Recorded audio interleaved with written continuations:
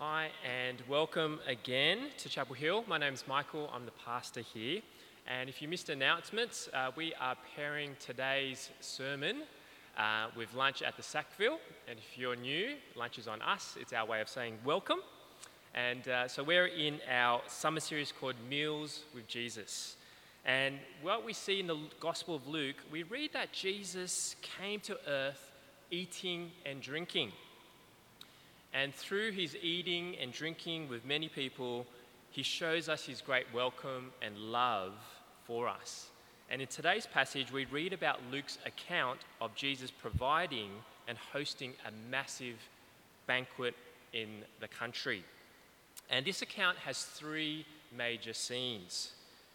First, the story starts with this huge catering problem. Second, we see the disciples' inability to provide the food that is needed. And in the third scene, we see Jesus' ability to provide the food, which we will see points to Jesus' ability to satisfy us with food that will never perish. So let's start with scene one, the catering problem. We read verse 10. When the apostles returned, they reported to Jesus what they had done. Then he took them with him, and they withdrew by themselves to a town called Bethsaida. But the crowds learned about it and followed him. He welcomed them and spoke to them about the kingdom of God. And he healed those who needed healing.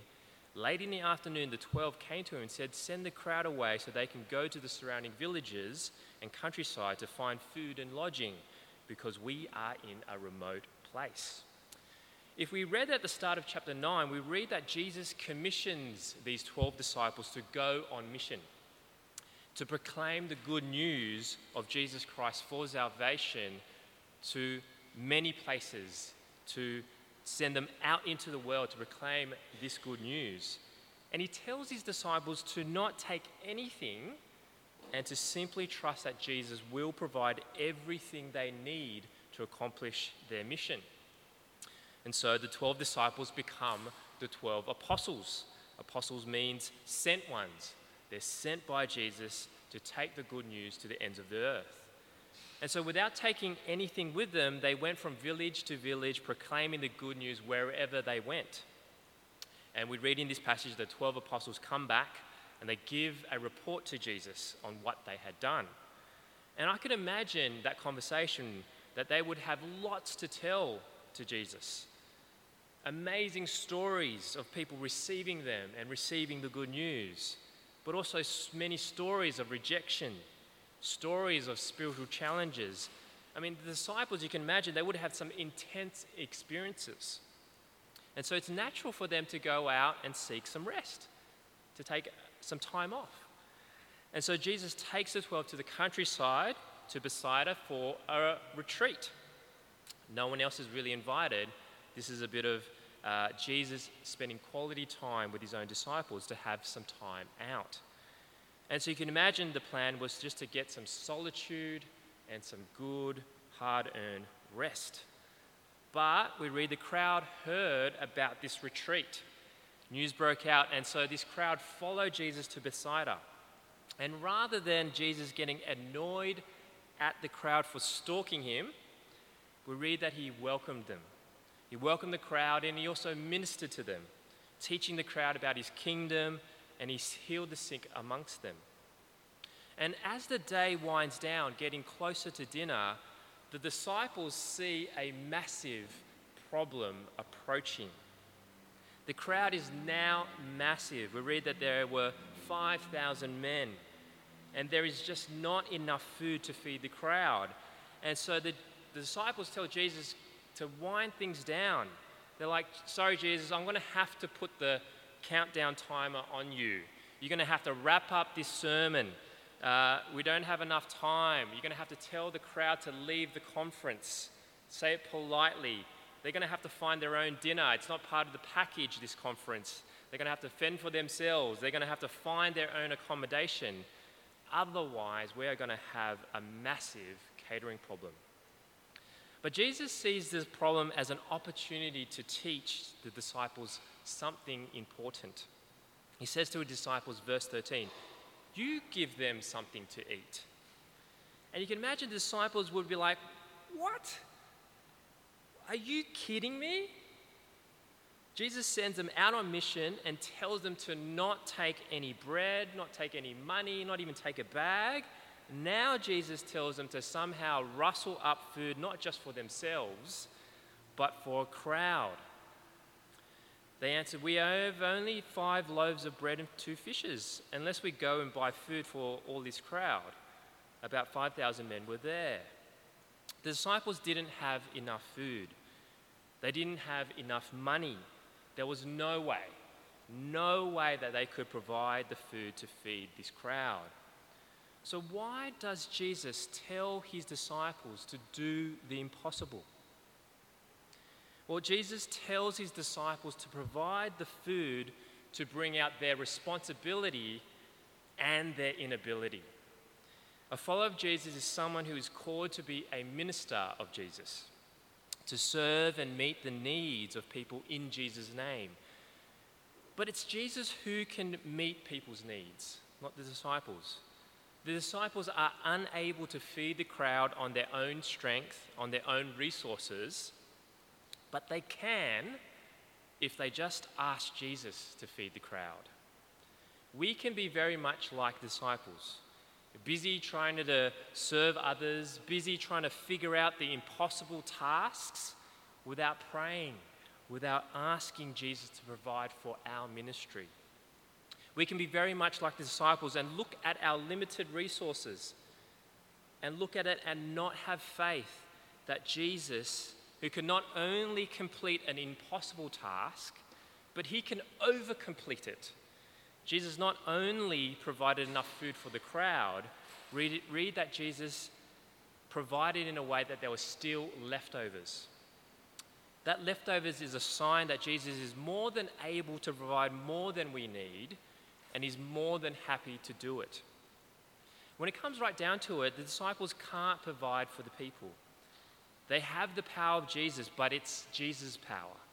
They share in the ministry of Jesus, but it's Jesus' ministry. And it's easy for us to play being Messiah. We want to help, and it's right that we do show love, compassion, and service, but we really need to be careful to think that somehow we can solve people's problems for them. And it's not good for the people we help to become reliant and dependent on us.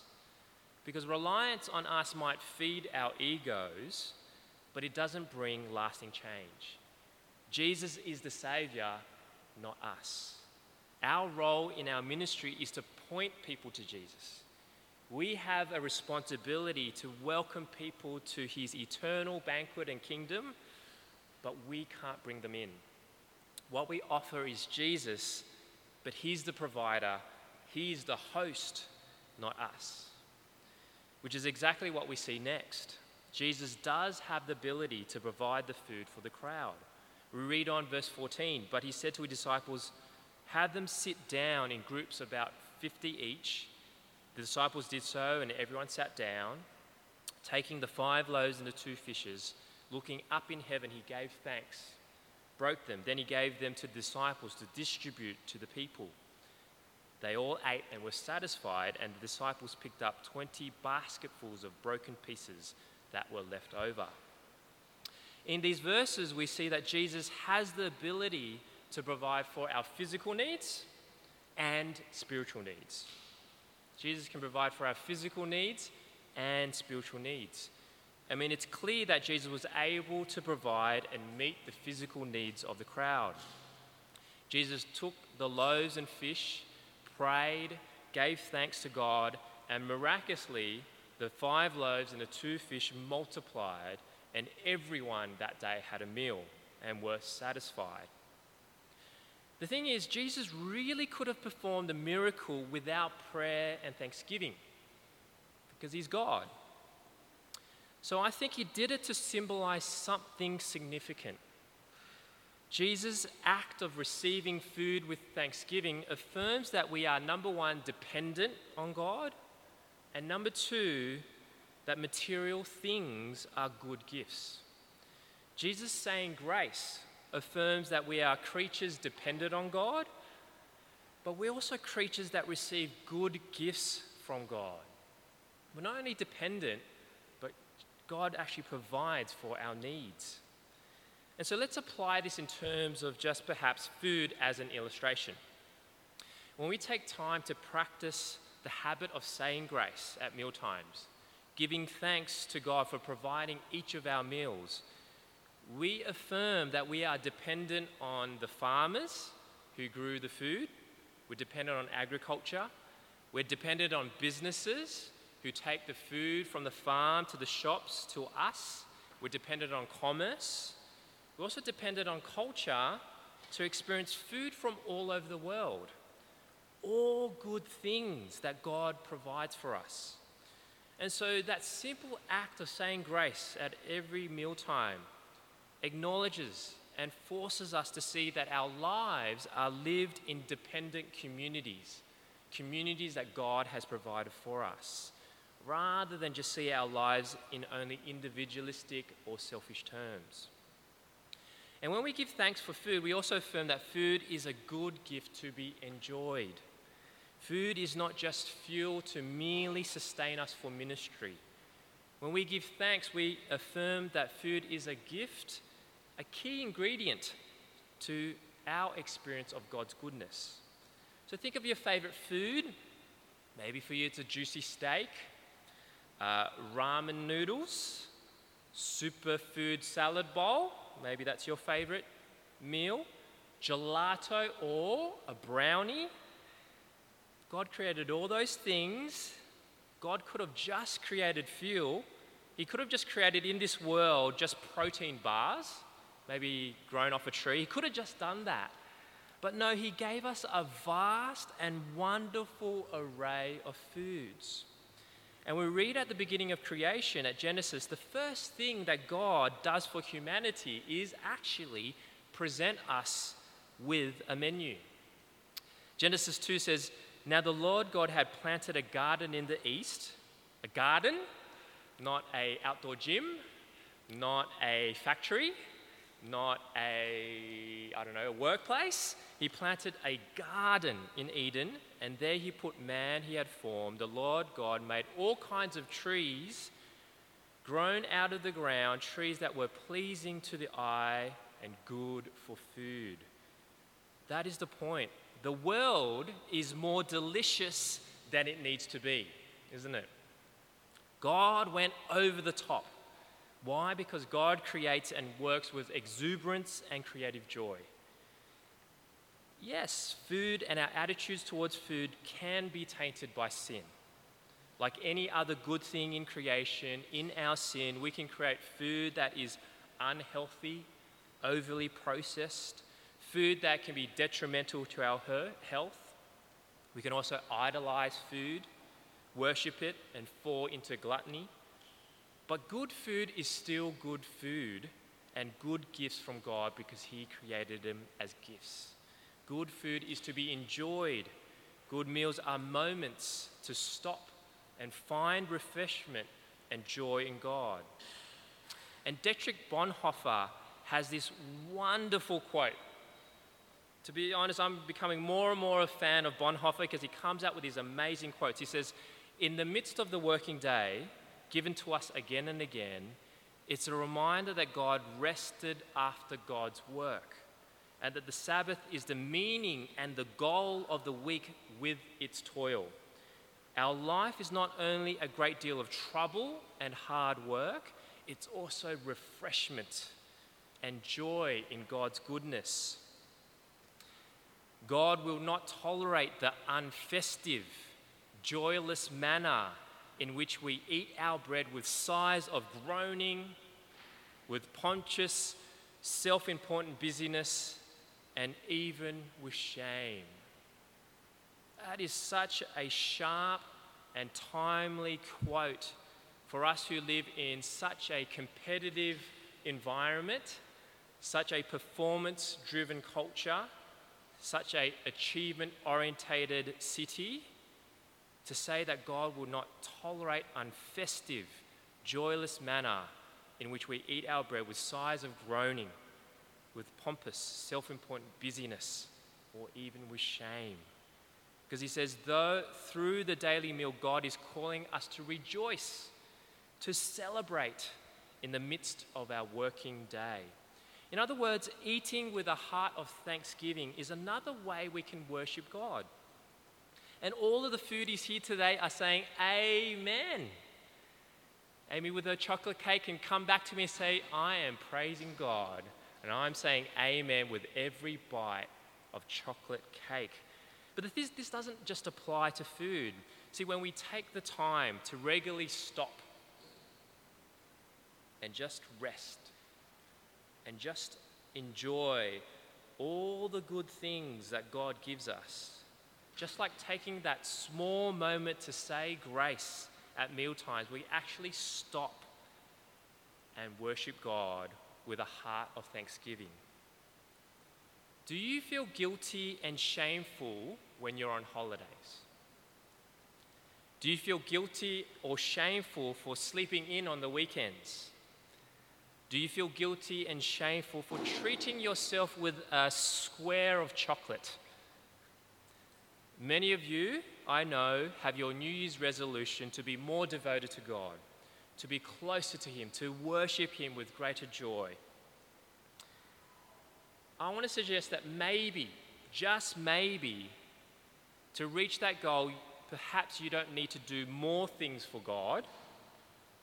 Maybe, just maybe, it's actually going on a holiday and not feeling guilty, but being thankful for the time that we can enjoy the world, because the world is not for us to just steward its resources, but the world is for us to enjoy in its pleasures.